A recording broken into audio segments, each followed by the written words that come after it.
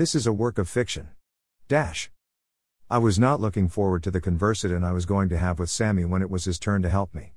It wouldn't be until dinner, so I would just have to get through the day.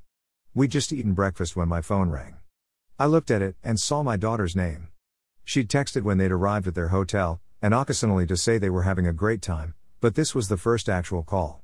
Stacy had never been the kind of person to chatter away on the phone, so if she was calling, something important must be going on. I sat down at the picnic table and tapped accept. Hi Stacy, how are you? I'm not sure. Sandy from work texted me yesterday while Chuck and I were busy. Her message said I heard about what happened, call me if you need to talk. The thing is, I have no idea what happened, and I don't want to ask her. I tried to check messages at home, but I can't remember the password. It's on a piece of paper on the desk in the office. I hope I gave you the key. I checked my purse. Yes, you did. Should I go and check your messages or read out the password? Would you mind going there and checking mail and messages? I've been trying to check my work email, but the server keeps saying there's some problem, and there's nothing new in my personal email. Chuck removed his work email from his phone before we left.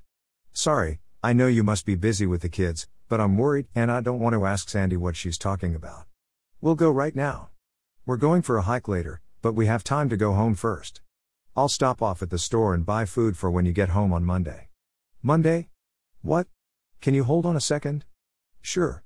Poor Stacy sounded so distracted.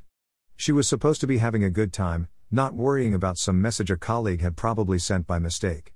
She loved her work, it was where she and Chuck had met, although they didn't work in the same department, but my daughter didn't always know when to take time off and relax. She came back on the line. Mom, I think I've screwed up. What date do you have for our return flight? I looked at the calendar on my phone. This coming Monday. Oh no, I'm so sorry. It's not this coming Monday, but the next one. I don't know how I managed to do that. That's no problem. I'm happy to stay here for another week with the kids. Are you sure? I can call around and see if anybody can babysit. No, there's no need to do that. If we can't stay here any longer, we'll go to your house. I don't think we've set up the guest room yet. Don't worry about that. If there's no bed, I'll put my sleeping bag on the couch.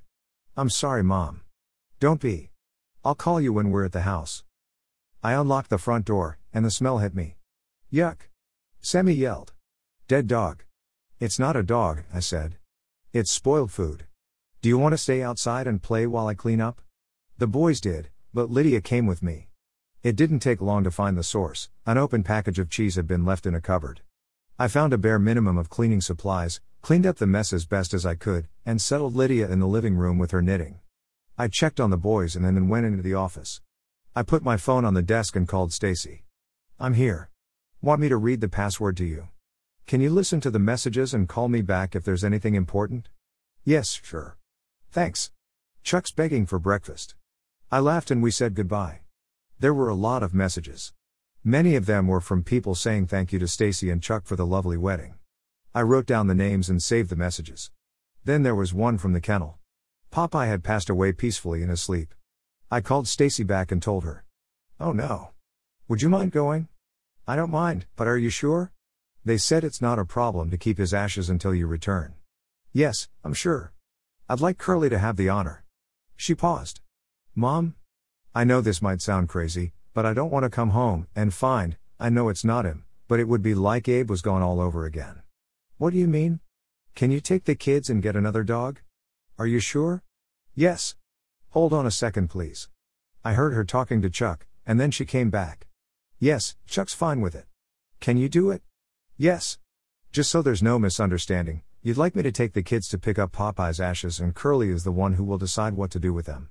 You'd also like me to take the kids and get another dog. Yes please. Okay. I'll listen to the rest of the messages first. I'll stay on the phone. Chuck's buried in bacon and eggs. A minute later, I played the last message. I'd put the phone on speaker so Stacy could hear, and a man's deep voice resounded through the room. Hi, he drawled in a wonderfully smooth southern accent.